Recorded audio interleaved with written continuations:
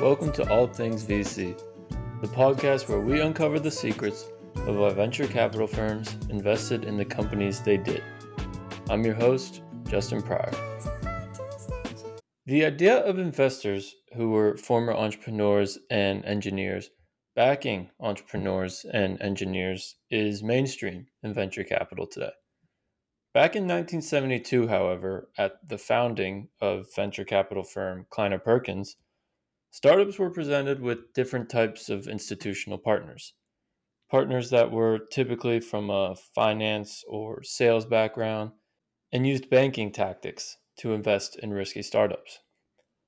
We know now that this mindset of investing is clearly flawed, and the best venture capitalists are the ones who understand the entrepreneur's mentality, product, market, and business plan, having been in the shoes of the entrepreneurs before and knowing what it means to build a product. Tom Perkins, the founder of a startup pursuing a new laser technology, and Eugene Kleiner, a member of the Traders 8, the 8 employees at Shockley Semiconductor who went on to form Fairchild Semiconductor, a prominent company in Silicon Valley history, were the firm's founding partners, Tom Perkins and Eugene Kleiner, with the uninspired name of Kleiner Perkins. As we've mentioned in past essays, VC firms have to sell their service, so every new firm needs to stand out. Kleiner Perkins, being a firm of entrepreneurial engineers for entrepreneurial engineers, was certainly a way to stick out in a field that had yet to find this notion as mainstream.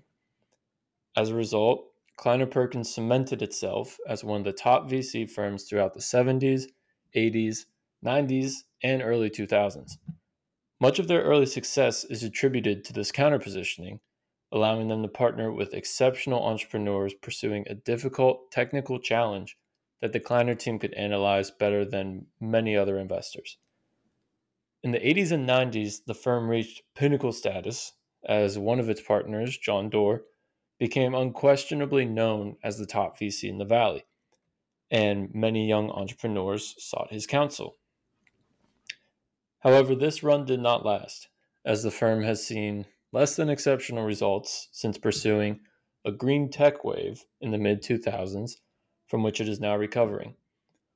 The firm currently has a group of 12 partners, all having joined the firm no earlier than 2017, seeking to bring Kleiner Perkins back to its heyday by investing in breakthrough internet technologies, much of what made the Kleiner Perkins of old so spectacular. Today we will investigate why Kleiner Perkins invested in Genentech, Amazon, and Google, their general investment theses, what they look for in founders, what traits they feel make the best VCs, and general advice they have for founders. At the end, we'll look at some huge misses they had in the past in companies like Tesla, VMware, and Robinhood. So let's start. Why did Kleiner Perkins invest in Genentech? So I recognize that many may not know Genentech, and I recognize that on paper, Amazon and Google seem far more interesting. However, the Genentech story has many lessons and principles that are foundational to Kleiner Perkins today and really set them up to be a premier venture capital firm shortly after this investment. So as I mentioned earlier, Kleiner Perkins was a firm built by entrepreneurs for entrepreneurs. And so Kleiner Perkins hired employees assuming they would eventually start a company and Kleiner Perkins would be their first backer. It was essentially an entrepreneur in residence program, but one where they would still work as venture capitalists when they weren't starting their own company. So everyone they hired were engineers or had a background in starting a company or working for a startup, as we said, because their thesis was, built by entrepreneurs, built by engineers, for entrepreneurs and engineers. And so Kleiner pretty quickly hit big on this thesis in 1974 when one of their partners, Jimmy Trabig, started Tandem within the walls of Kleiner Perkins and delivered the partnership a 100x exit on his investment and delivered the partnership a 100x exit on his company. Shortly after, in 1976, another employee at Kleiner, though this time just an associate, would have a similar path, but interestingly, this path had a different start, as this associate, Bob Swanson, had been fired from Kleiner Perkins before co founding his company, Genentech. I don't know exactly why he was fired, but as we'll see, he was clearly very bright, and Kleiner Perkins should be very happy they apparently had an amicable exit with him because, again, he started Genentech, which, as we'll see, was huge for them. So, Swanson had an idea for a breakout biotechnology product of human insulin developed from recombinant DNA.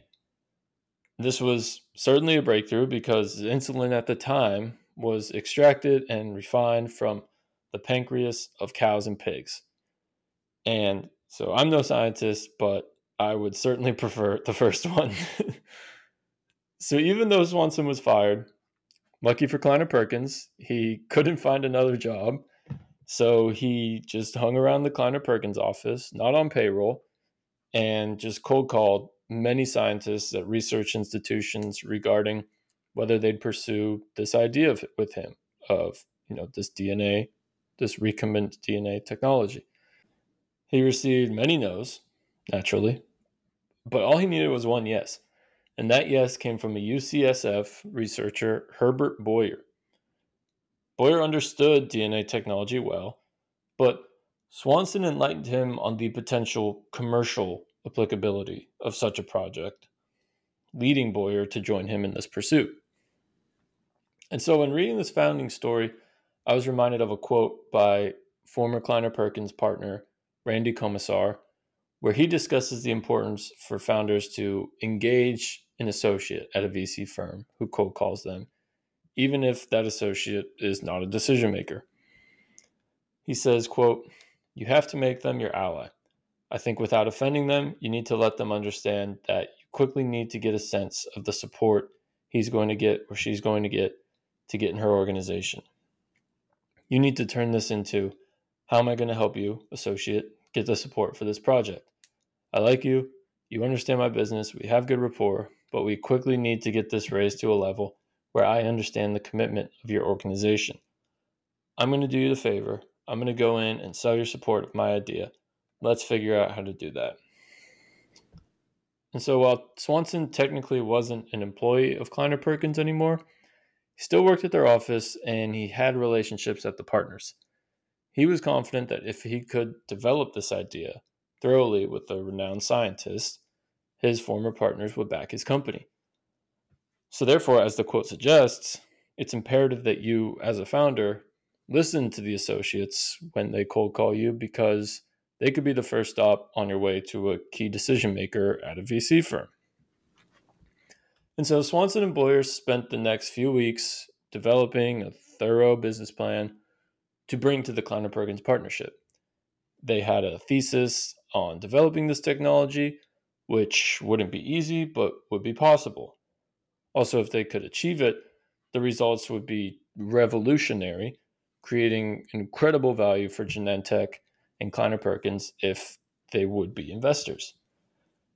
And luckily for Genentech, Kleiner Perkins was built on the premise stated by one of its founders, Tom Perkins, that, quote, "market risk is inversely proportional to technical risk.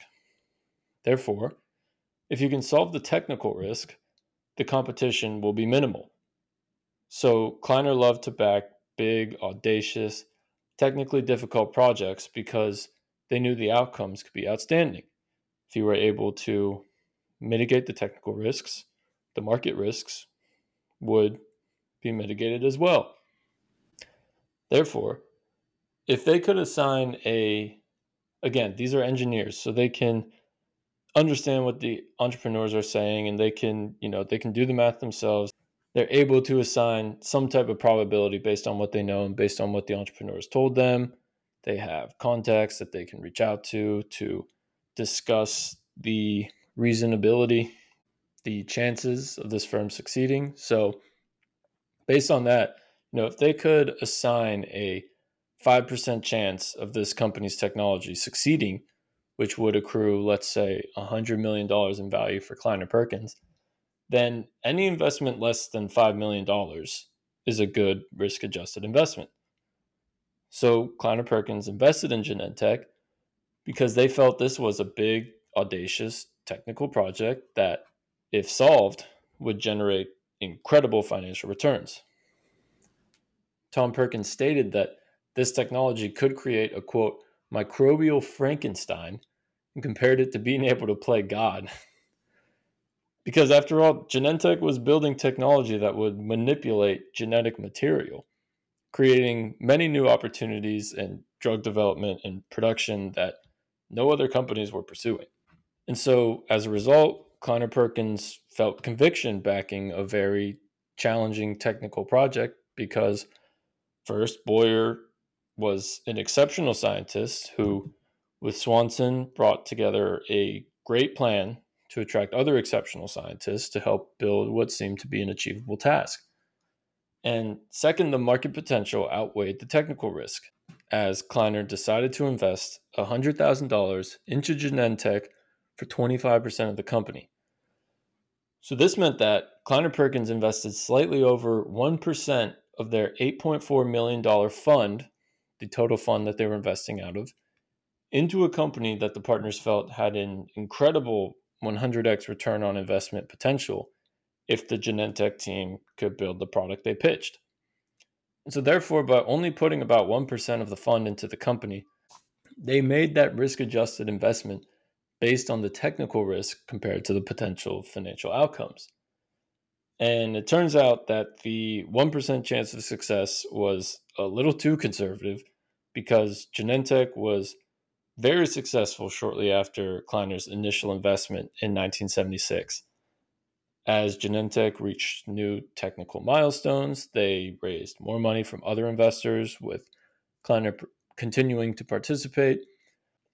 And Kleiner ultimately invested somewhere around $500,000 total into Genentech to maintain their initial 25% stake in the company, which shortly after Genentech's IPO in 1980 was worth around $100 million, yielding Kleiner Perkins a 200x on this investment and a 276 IRR, making this a fantastic risk-adjusted investment on an immense technical problem with immense market potential. So the model of creating a venue of entrepreneurial-minded, engineer background employees to pursue breakthrough technologies, whether through investing or building their own company, set Kleiner Perkins up for immediate success thanks to Genentech, among others such as Tandem, as their first fund returned around 42x its invested capital. So, incredible start, much like we talked about with Benchmark in last episode. But perhaps the greatest return on Kleiner Perkins investments based on this entrepreneur in residence model was attracting John Doerr, the legendary VC regarded almost without a doubt as the greatest venture capitalist of all time and essentially a homing beacon for fantastic entrepreneurs based on his high intelligence, incredible drive to succeed, and belief in big ideas. As we'll see, he is a big reason for Kleiner's success in pursuing and investing in the next two companies we're about to discuss now. And so now we'll investigate why Kleiner Perkins invested in Amazon. While Amazon has a very interesting founding story, we'll jump ahead to what the company looked like 2 weeks after they launched. So after 2 weeks, Amazon generated $25,000 in revenue, only selling books online at this point, with no marketing spend. So this $25,000 of revenue was purely driven by word of mouth, which is just the definition of immediate product market fit right there. And this was in July 1995. And so by the end of that year, about 6 months, they had $500,000 in revenue. And in 1996, their first full year of existence, they did $15.7 million in revenue. So, yeah, like I said, immediate product market fit. Again, just books. I mean, Americans don't even read. So this is why it's even crazier of how strong this product market fit was and how strong this desire to order things on the internet and just marvel at it just arriving at your door with a few clicks. So around mid 1996, Bezos and the Amazon team went out to raise money to help fund this clearly strong accelerated growth. After all, Amazon was not profitable at this point, and running a supply chain for thousands of books a day is a hefty challenge, both logistically and financially. So, like we talked about with WhatsApp in the Sequoia episode, this deal was hot. Kleiner didn't really have a unique insight into why Amazon would work because, well, they did $15.7 million in revenue in their second year of existence. And $15.7 million of revenue when there were only 45 million users on the internet in the world. So, Amazon, in its first full year of existence, was making about 35 cents per user on the internet, which is kind of a crazy stat. Again, for a company less than 18 months old. So, as I mentioned before, John Doerr had joined Kleiner Perkins by now. He joined in about 1980. And John Doerr in 1996 is just a rock star, which sounds funny if you look him up because he does not look like a rock star. But every company in Silicon Valley wants John on their board because of just his high intelligence, as we said before, his just incredible drive to succeed, and his sharing with the entrepreneurs of just believing in big ideas. On top of that, if you got John on your board, you had a much higher chance of succeeding than the average VC funded company. John was very similar to the entrepreneur because he was just as much a dreamer as the entrepreneur and loved building companies as much as he or she did. So there was truly an alignment between the founder and investor that didn't feel transactional, but more like a true partnership, like how venture capital should be. Luckily for Jeff Bezos, he didn't really need to pitch John because John was reportedly calling Tom Alberg, a early investor and board member in Amazon. Actually, he was reportedly calling Tom Alberg's wife, who was home at the time when he was calling, apparently every 15 minutes, asking if Tom was home yet and how he just needed to talk to him. And so what's so funny about this is, again, John Doerr is the biggest name in Silicon Valley. And he's calling this guy who really doesn't have, I mean, Tom Alberg really doesn't have a name to himself at all at this point. So it's kind of like weird to make a basketball reference to this, but it's kind of like if Phil Jackson called a low-level Division One basketball coach's wife every 15 minutes about one of his players. And so John Doerr, even though he was such a big name, he still had that type of hustle and that persistence. And so why was John so confident that he needed to invest in Amazon? And how did he jump on this deal so fast? Well, Doerr attributes this to having a prepared mind, which is a core tenet of being a successful venture capitalist in his eyes. He once said, quote, "You must bring a prepared mind to these decisions.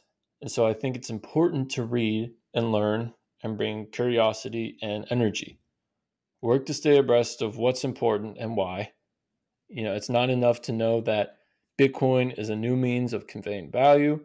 You ought to know how Bitcoin works and what the physics behind it is in the technology, because that gives you a better opportunity to understand what the innovators and entrepreneurs are saying." So John was obsessed with the internet. He thought the internet was going to be way bigger than anyone thought, which still exceeded his own expectations. This is why John led the investment in Netscape, the world's first public internet browser, because he knew that this browser would unlock the capabilities of the internet for millions of people in just a point and click method that was not mainstream at the time. And so, having seen the success of Netscape, he was confident an e commerce everything store like Amazon would be huge. It was a giant, industry defining investment that fit the type of companies John loved to invest in. So as a result, John Doerr was very persistent in getting in touch with Amazon because he had so much conviction to invest and wasted no time. But John wasn't just interested in Amazon, the company. He also had a great admiration for Jeff Bezos. Doerr once said, quote, "When you meet Jeff Bezos, you just know that you want to be in trouble with him.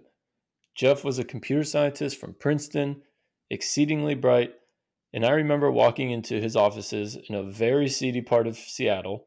In fact, the Free Needle Clinic was right across the street from his office, and Jeff came bounding down from the loft in this place where they were distributing the books, and a laugh that only could barely be described as a laugh. It was more like a honk."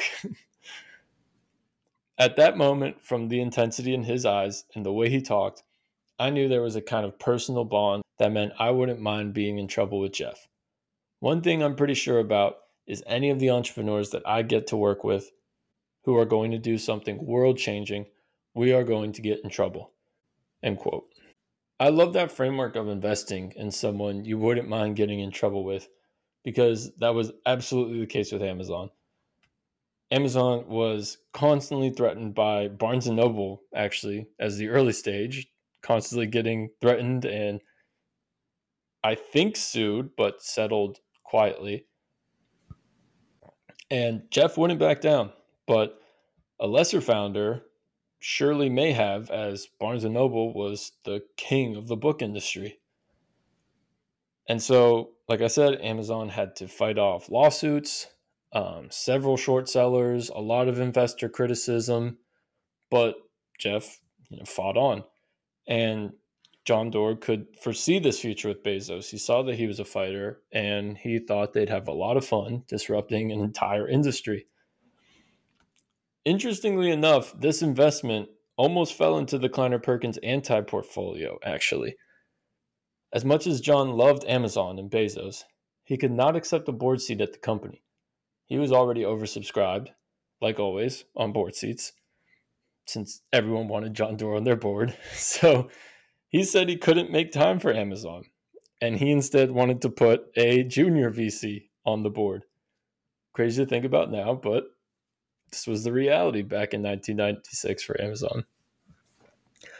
So, like I just described, John Doerr being on so many boards, attracting so many great entrepreneurs, is a blessing and a curse for Kleiner Perkins that we're going to see frequently throughout their history. They attracted the best entrepreneurs because of John Doerr, but they also missed some of the best entrepreneurs because of John Doerr. Because in the eyes of many founders, Kleiner Perkins was John Doerr. And if John couldn't be on your board, then there really was no reason to work with Kleiner Perkins. On top of this, Bezos had an offer from a competing venture capital firm named General Atlantic for twice the valuation that Kleiner was offering, which is crazy. Twice is crazy. But again, Bezos wanted John Doerr on his board. And Bezos was ready to go with General Atlantic, but luckily, at the last second, Doerr wisely committed to a board seat on Amazon, made the time commitment work, and led the investment of $8 million for 13% of the company. 13% of Amazon. Jeez. It's crazy that Bezos diluted twice as many shares as he had for that $8 million investment just to have John Doerr on his board. I mean, like I said, $8 million for 13% of the company.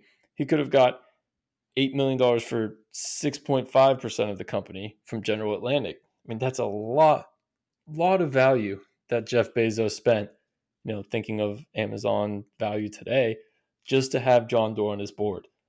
I mean, I can't believe a venture capitalist was worth that much at one point in time. And certainly no one in the VC industry today is worth such a difference in valuation. And I'm assuming there was never anyone quite to the level of John Doerr in terms of how valuable he is to have on your board. I mean, that's just crazy. And so it's unclear when Kleiner Perkins sold all of their shares in Amazon. Door remained on the Amazon board until 2010, so they may have held some of their stake until then. Probably not, though. That's a long time. I read one article that said as of October 1998, they had made over 325 million on that investment, but hadn't finished distributing all their shares yet. So, since this is the only factual number I have, we'll calculate Kleiner Perkins' return on investment on Amazon as of 1998. Remember, they invested originally in 1996, which means they returned $325 million at least on an $8 million investment just 2 years later. Crazy, which yielded them a quick and spectacular 41x on their investment and an even more impressive 537% IRR. And quick side note, after researching Yahoo with Sequoia and eBay with Benchmark, and now Amazon with Kleiner Perkins, I mean, these late 90s .com era investments were just absurd. I can't imagine VCs ever seen IRRs like they saw during this time ever again. But then again, who knows? We'll see what happens with AI. I don't know, but I can't believe these numbers. So that was Amazon. So now we're going to go into why did Kleiner Perkins invest in Google? Good back to back for Kleiner Perkins. So to kick off this section, I'm going to give you all an idea of what Google was like when Kleiner Perkins invested. And so I'm going to do this by going back to an excerpt in the Benchmark Capital episode that we did last week and just touch on why Benchmark passed on Google to give you an idea of what it was like. So here are 3 reasons why Benchmark passed. So it was 1999 and search engines were still in an ultra competitive environment with many questions regarding whether their business models actually made sense. And many search companies were starting and failing consistently, and it was beginning to look pretty murky. There were still many questions whether anybody could make a sustainable business out of search and if anyone could compete with Yahoo. And then, so number 2, Sergey Brin and Larry Page, the co-founders, were 2 Stanford PhD students adamant about being CEO, despite never running a company before, which in late 1999 was extremely novel and gave many investors pause, including Benchmark. And so the third point, despite these 2 concerns, the price was still remarkably high. Bill Gurley, a former partner at Benchmark, also mentions how the founders were so confident in their product and their abilities that it actually gave the opposite impression to the Benchmark team that these guys were maybe overselling themselves and may not be as exceptional as they seem. So that was Google, the 18th search engine built by 2 Stanford PhD students adamant about being CEO and demanding a very high valuation for their company that had yet to earn a dime. So tough sell. But John Doerr loved Google. So what did he see that Benchmark didn't?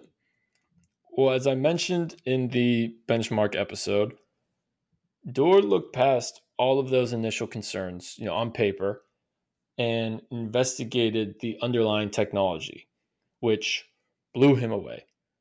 Like many Kleiner Perkins partners, as we touched on, Doerr was an engineer by training, so he could understand these entrepreneurs and engage with them better than most other venture capitalists.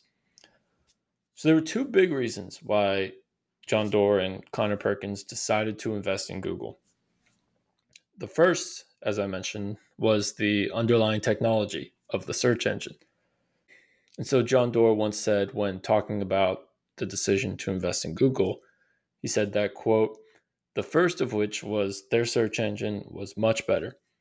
This notion of PageRank, which was we're going to return results not based on keywords, but on how many pages point to the page or the answer in question, produced a demonstrably better experience. The second observation was, because of that, their numbers were off the chart. And so the growth rate was like anything we'd seen for any other service. And frankly, coming from the technology industries, from Intel, where John Doerr used to work, and networking companies, it didn't take a great leap of imagination to see that search, well done, could transform everything. End quote. So, this notion of PageRank, which was derived from the founder's experience in academia, in which the prestige of an academic paper can be attributed to how many other research papers cite it. Therefore, the pages with the most websites linking to it must be the best pages to show the user. So, this was a novel insight at the time and was a key factor in delivering a better search experience for their users. But again, like I said, Google was the 18th search engine. So could it really be that much better than the incumbents to capture enough market share to be a public company? Again, if you're starting from the 18th, pole, you have a ways to go to get to the top. So you have to be far and away better than all the companies ahead of you, or you're not going to be able to make it. And so, former Kleiner Perkins partner and founder of Khosla Ventures, Vinod Khosla, who we will absolutely talk about more in a future episode on Khosla Ventures, whenever that happens, spectacular venture capital firm. He had this to say when describing the potential Google had to succeed in such a crowded market. Khosla once said, quote, "If you thought existing search technology was 90% as good as the best possible version, then pushing performance up to 95% was not going to win you customers. But if you thought there was more headroom, that existing search technology represented only 20% of the potential, then Google might be 3 or 4 times as good as its rivals, in which case its margin of engineering excellence would attract a flood of users." End quote. So PageRank convinced Doerr and Khosla that Google could actually be multiple times better than the current search leaders. It was built on exceptional technology, backed by two genius computer science doctoral candidates, and based on its growth rate, it was showing early signs of success. There were no indications that this would change, and all signs pointed to Google continuing to grow. So that was the first reason. The technology was spectacular. The second reason John had so much conviction in the Google investment was that, as we mentioned before, he believed in the potential of the internet far more than the average person. I mean, probably far more than the top 1% of believers. I mean, he really saw the potential in it. And he loved entrepreneurs who were ambitious and had lofty aspirations, just as Doerr thought himself. So, what's interesting is that the Google founders had even bigger expectations for the internet than Doerr and dreamed even bigger than Doerr, who was certainly one of the biggest believers in Silicon Valley on just the future and the acceleration of technology. And if you study Kleiner Perkins, you'll see that these two traits of just being more ambitious and a bigger dreamer than John Doerr himself is a great reason to back a company, great reason to back founders, just like we saw with Jeff Bezos, just like we're seeing now with Larry Page and Sergey Brin. So John tells the story of the first time Google came to pitch to him to invest. So right off the bat, he was already enamored by Google's just big and bold mission statement at the time, which was, quote, "We deliver the world's information in one click." That's just perfect. I love that mission statement. I totally see how John Doerr could be a sucker for that. And so, but what really sent John over the moon about this investment was when he engaged the founders regarding the market potential of Google. Having seen Yahoo's success and Google's potential after studying the technology, John thought they could attain a $1 billion market cap, which was really big in 1999. However, when he asked the founders about how valuable they thought their company could be, they blew Doerr's estimate out of the water. And so Doerr recalls the conversation by saying, quote, "I'll never forget my first conversation with Larry Page when I asked him how big Google would be, and he told me $10 billion. dollars. Remember now, this was around 1999. This is at a time when you still dialed up to get into the internet. I about fell out of my chair. I said, Larry, surely you mean market cap at 10 billion. He said, no, John, I mean revenues. Search today is just the very beginning. In fact, it's a very crummy experience. I want the search system to be able to answer any question that's asked of it and indeed to anticipate what our users want to know." End quote.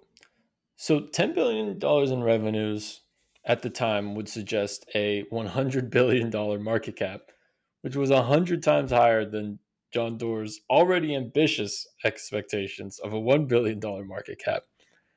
And so the technology, the big and bold mission statement, and now just having 100 times the conviction and ambition than John Doerr was just the icing on the cake for him to make this investment.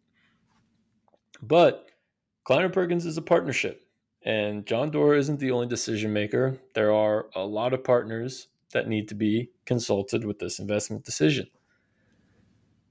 And funny enough, this was far from a unanimous decision at Kleiner Perkins. In fact, John Doerr had to advocate fairly strongly for the Google deal.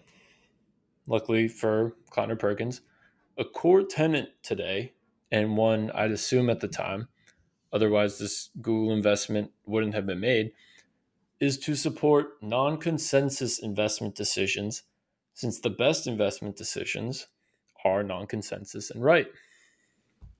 So current Kleiner Perkins partner, Ilya Fushman, describes this principle as follows.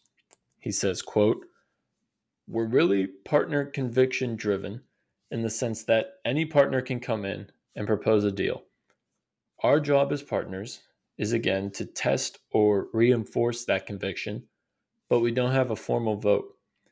In practice, the way it really settles out is you look across the room, and if everybody looks really skeptical, then they probably have a reason to be skeptical. But you could still do that deal. Now, you can only do that so many times because eventually, once you do a bunch of deals that nobody likes and they turn out to be bad, it's kind of shame on you.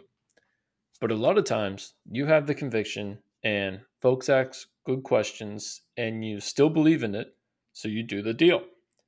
So we try to basically give people as much agency as possible to make these decisions because the best deals out there aren't obvious. They do typically come out of dissent and of discussion and some conflict because the obvious deals would be pretty obvious. So we try to foster that." End quote.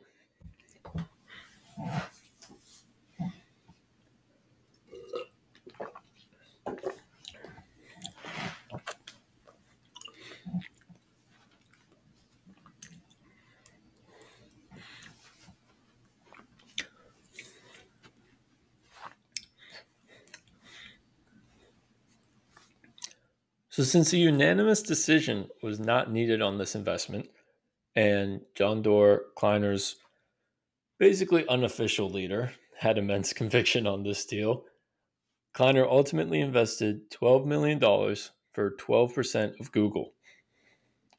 And as you could guess, Google would turn out to be one of the best, if not the best, winners in Kleiner Perkins' long history. In 2004, when Google IPO'd, their stake was worth about $2,875,000,000. Google did not raise any more money after the Series A with Kleiner, and as we touched on in the Sequoia episode, with Sequoia participating in that round as well. Since search is one of the greatest business models ever, Google could just spit out cash flow, meaning they didn't need to raise more money from investors. So Kleiner could maintain their 12% ownership on just their $12 million of invested capital. So $12 million turning into $2.875 billion just 5 years later. Another ridiculous investment that had Kleiner return 240x on that initial 12 million and a 199% IRR. Certainly a spectacular investment, just defined by an incredible founder VC fit in understanding the potential of this product, both technically and financially. And so I love these types of investments where the founder and VC are perfectly aligned. And I'm sure these types of investments are the ones that all VCs really strive to make. And so, lastly, as we always do, after telling great stories about why Kleiner Perkins invested in Genentech and Amazon and Google and all these multiple 100x of returns and how great John Doerr is and how great Kleiner Perkins is, we will still conclude with some big mistakes Kleiner made over the years. And after covering Sequoia and Benchmark and now Kleiner, I can confidently say Kleiner's misses are worse than Sequoia and Benchmark's misses.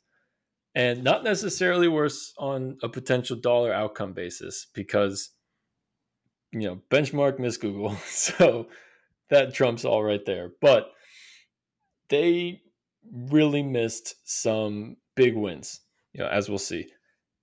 And so what's so frustrating about these mistakes is that they shouldn't have been mistakes. They weren't really about price, like when Benchmark missed on Google, or some uncontrollable factor, like when Sequoia missed on Facebook for Facebook's relation with Sean Parker and that whole history about that.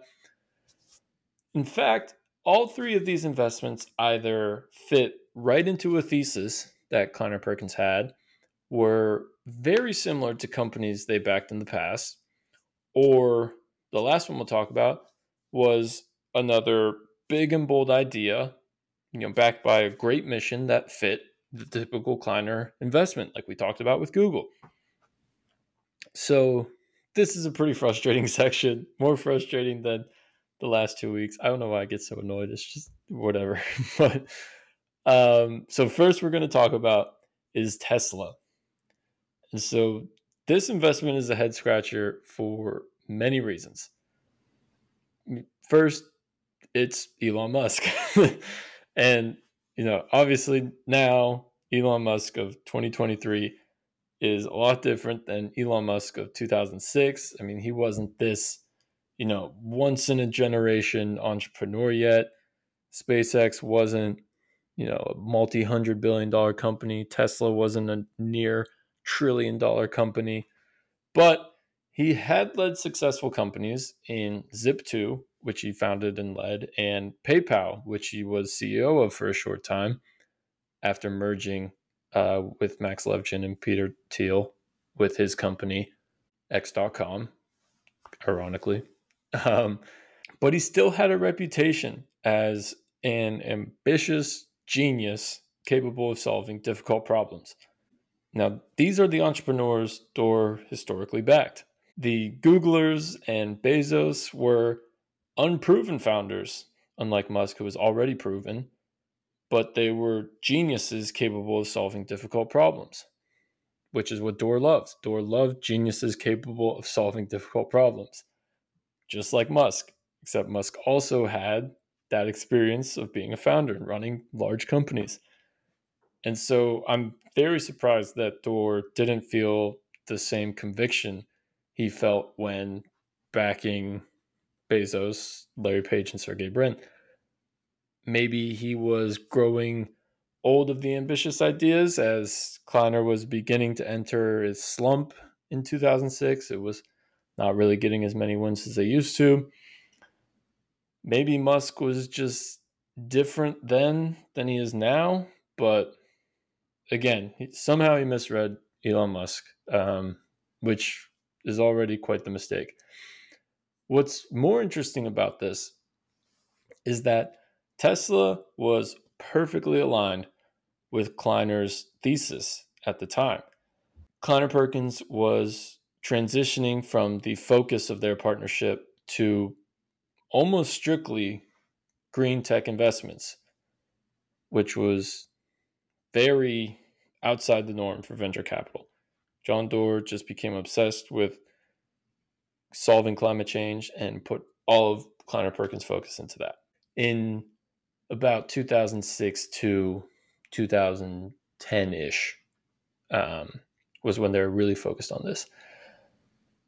And what's crazy is Tesla's mission was literally to make electric cars the most affordable cars in America, much like is going on right now, which would severely decrease the number of internal combustion engine vehicles on the road.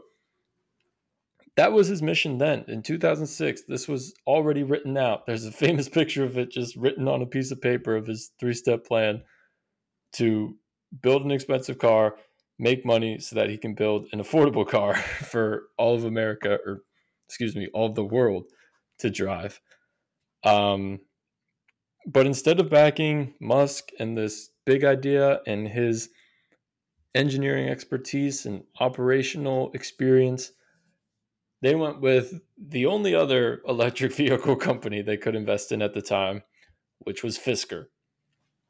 You may have not heard of them because they've been bankrupt since I think like 2014.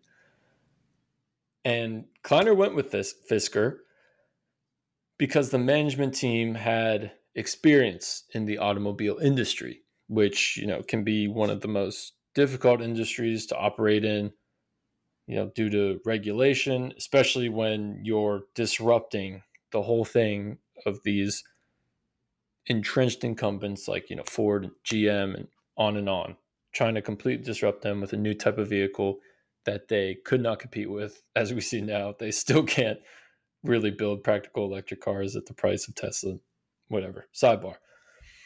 But so the Fisker team had experience in the automobile industry, which, Musk obviously did not have.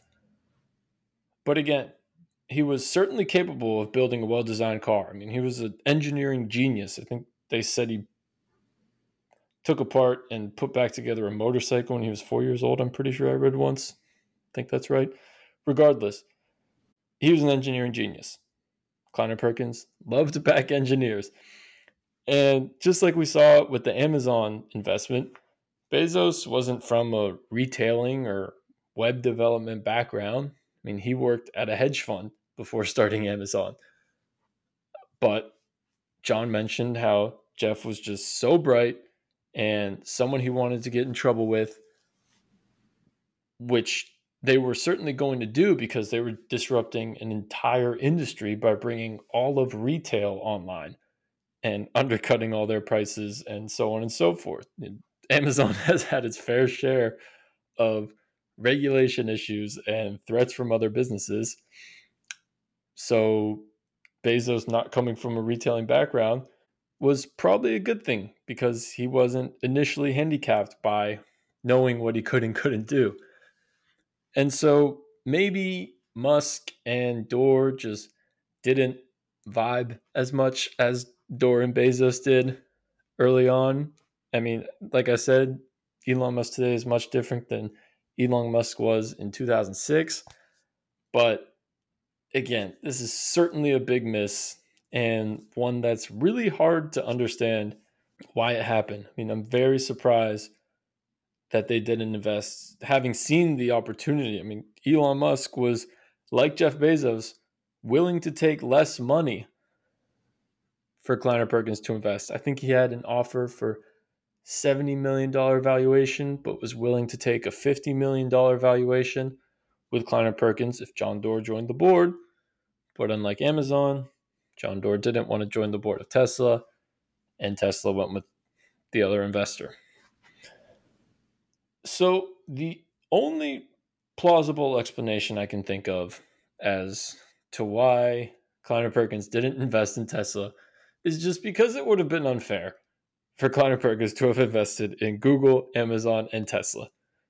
2 is enough. That has to be the reason.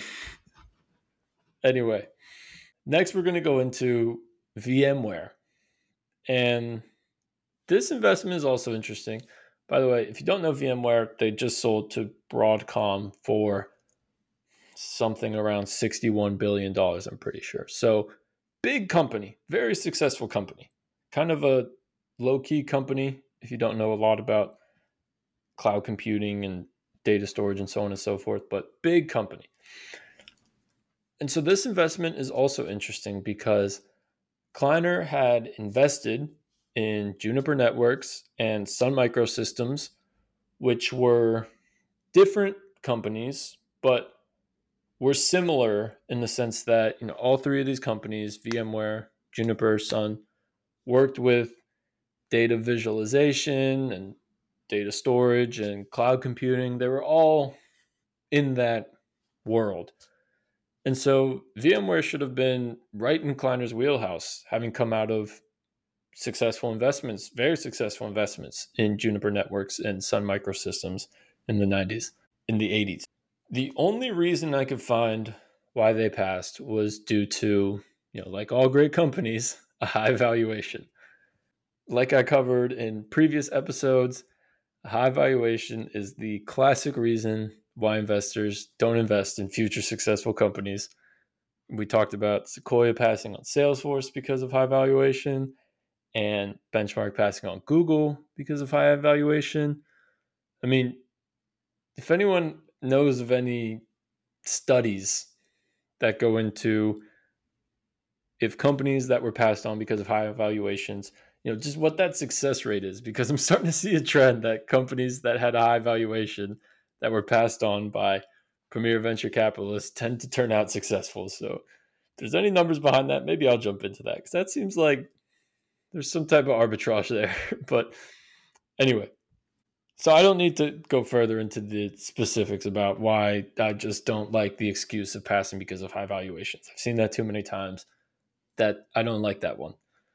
But what's even more frustrating about this pass is that Kleiner Perkins' partner at the time, Vinod Khosla, who we talked about earlier, had successfully co-founded and ran Sun Microsystems to the multi-billion-dollar juggernaut it became. So he knew this industry well. As we said, Sun Microsystems was pretty similar to VMware. And he reportedly had very high conviction on this investment and was very adamant that they invest despite the high valuation. I don't know, what happened internally. Perhaps no other partners agreed with Khosla and he was outvoted. But as we touched on with Google, with John Doerr's inkling of Google, the best investments are non-consensus and right. Also, Vinod Khosla likely knew more about the industry than any other partners at Kleiner, having worked at Sun Microsystems, direct competitor of VMware. So if he's lobbying for this investment so strongly, then, as the subject matter expert at the firm in this domain, he should have been given the green light to invest. So this is why I favor smaller partnerships that don't require, a vote. Like we touched on with Benchmark. Any partner, if they have conviction, they can lead it. Rather than bloated firms like Kleiner Perkins, who's 12 partners with too much discussion and pandering around potential flaws of an investment. I personally believe that non-obvious investments are the best investments in venture capital. And I think a lot of people would agree with me for that. Therefore, the partner with the most domain expertise should be given the trump card over those with less domain expertise. This is how you get non-obvious and right. So, in my opinion, it's easy for me to look back on this, and I'm not a venture capitalist, so this could be naive of me to say. But in my opinion, if you're at a partnership and there's 5 or 6 partners, and one of them is extremely gung ho about making this investment, and he or she is the domain expert in this field, they should have the trump card over the rest of the 5 partners to make that deal. That's not obvious and potentially could be right. And if that investor knows more than the others, he or she knows something that they don't, which is why he or she is getting more conviction. So as you may be able to tell, this one frustrates me a little more than Tesla. I mean, the Tesla one's very frustrating, but this one's also very frustrating. And frankly, could be a reason why Vinod Khosla, who was a top VC, in the 90s at Kleiner Perkins, could be why he left to start his own venture firm, Khosla Ventures, which would begin to certainly overtake Kleiner Perkins throughout the 2000s of just success and returns on invested capital after leaving Kleiner Perkins just a few years after this decision. So the last one we're going to cover today is Robinhood. So once again, like every company I try to expose in the anti-portfolio section, since no VCs want to talk about this, I couldn't find too much information on why they passed. What I do know is that they were pitched at both the Series A and the Series B, but passed both times. They did ultimately invest in a late stage growth round, which valued the company at $5.3 billion.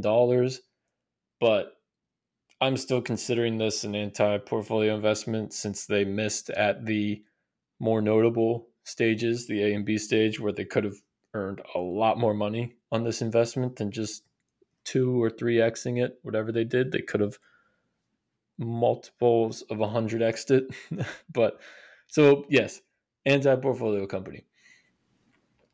Now, like I said, I couldn't find information, but I'm assuming they passed because Kleiner Perkins was kind of in shambles at this time, unfortunately. It was 2014 when they first met with Robinhood, and they were coming off this hangover of just an unsuccessful, I mean, successful in the sense that they did return capital and returned a decent number on the fund, but unsuccessful in the sense that Kleiner Perkins was the premier venture capital firm before 2006 when they started going all in on green tech startups. And while that's a good virtuous cause to back, they were way too early on it and just did not have a lot of successful exits. So they didn't return, that top 1% capital that they were expected to return as a premier venture capital firm. And they were just coming off a gender discrimination lawsuit that one of the partners within Kleiner Perkins filed against the firm. And while Kleiner Perkins won this lawsuit, they deemed the partner who sued them's lawsuit, they threw it out. It still hurt the firm's reputation. I mean, they had this green tech hangover. They still had this lawsuit that they won, but it still just looks bad. So Kleiner Perkins wasn't in a good state. So perhaps they just weren't as focused or had enough conviction to invest in these bold, big ideas like Robinhood's of democratizing investing. I think that they were probably just way too focused on just investing in green technologies and virtuous investments that they just missed a lot of these consumer tech or internet based technology companies throughout the 2010s that were so big. I mean, this is when, Uber and Airbnb and all those companies came out, Instagram in that 2009, 2010, 2011 area. And they kind of shifted from, early stage to just late stage growth rounds for technology companies like Robinhood, with one of their former partners, Mary Meeker, leading that charge, who did great growth investing. But again, Kleiner Perkins should be better than that. They should be able to identify and invest in these companies at the earliest stages when they see them. So I'm all for, developing theses. It's a good way of attracting founders to your company because they know what you're looking for and, what your expertise is in. But I'm not a fan of investment theses when it becomes the only thing you do. When you only meet with companies that follow that thesis, or else you will omit far too many exceptional companies. I believe personally in having several theses for, several different industries or broader thesis that can be applied to multiple industries. So Kleiner Perkins seems to have changed that today to being a little more broader with their beacon. And I suppose Kleiner Perkins probably learned that lesson the hard way from missing Robinhood and this incredible wave of consumer technology companies. So that's all for the anti-portfolio. I feel like this episode kind of ended on a pretty brutal note. So I am sorry to all Kleiner Perkins fans out there if you're listening. I do think John Doerr is the greatest venture capitalist of all time. And no venture capital firm had a better run from 1974 to 2004 than Kleiner Perkins. Absolutely. But that doesn't mean they didn't make crucial mistakes that sent Kleiner lower down the totem pole of great VC firms. I mean, like I said, from 74 to 2004, they were number one undisputedly. Now, I don't know where they are, but they're not number one, maybe not even within the top five. Their reputation's pretty harsh. It's definitely Sequoia and Benchmark up there, and then I don't know where it goes after that. But Kleiner Perkins not at the top. So while they're not at the top, it seems that they did learn from these mistakes and are going back to just being all in and breakthrough technologies. They still invest in difficult like health tech companies and challenging engineering companies, but they're also all in on AI and consumer technology and those typical investments that VC firms make. And it seems to be that the new partners are starting to generate some early success and get some momentum and build that Kleiner Perkins brand name back, even without John Doerr being there anymore. Regardless of all that, I think this essay has many lessons regarding backing bold ideas by ambitious founders, supporting entrepreneurs at the lowest level at the idea stage, and supporting their growth and not being so thesis driven or short sighted, and not being so focused on group decisions when it comes to investments, like backing your partners if they have that much conviction, if they're qualified to have that much conviction. So that's all for today. If you like this episode, please share it with a few friends you think would also be interested. I'm sure they'd be grateful that you sent it to them. If you prefer to read a slightly abridged version of this type of content, you can go to my Substack at All Things VC. There'll be a link in the show notes. If you want to hear some quick clips of reminders of what we listened to today, you can check out the YouTube page. I post clips of why Kleiner Perkins invested in Google or Amazon. And I also post shorts of just minute-long clips of key lessons we learned here today. And if you want to learn about the companies that Kleiner invested in that we didn't cover and a few more tips from the partners, you can check out allthingsvc.blog. Link to that will be in the show notes as well. And lastly, you can follow me on Twitter at Justin_Pryor_ for just random tweets regarding the companies I cover and the lessons I learned from them. So thank you all again for listening. Be back again next week with a slightly different but pretty interesting episode. So I'm excited to share that with you. So thanks again. Take care.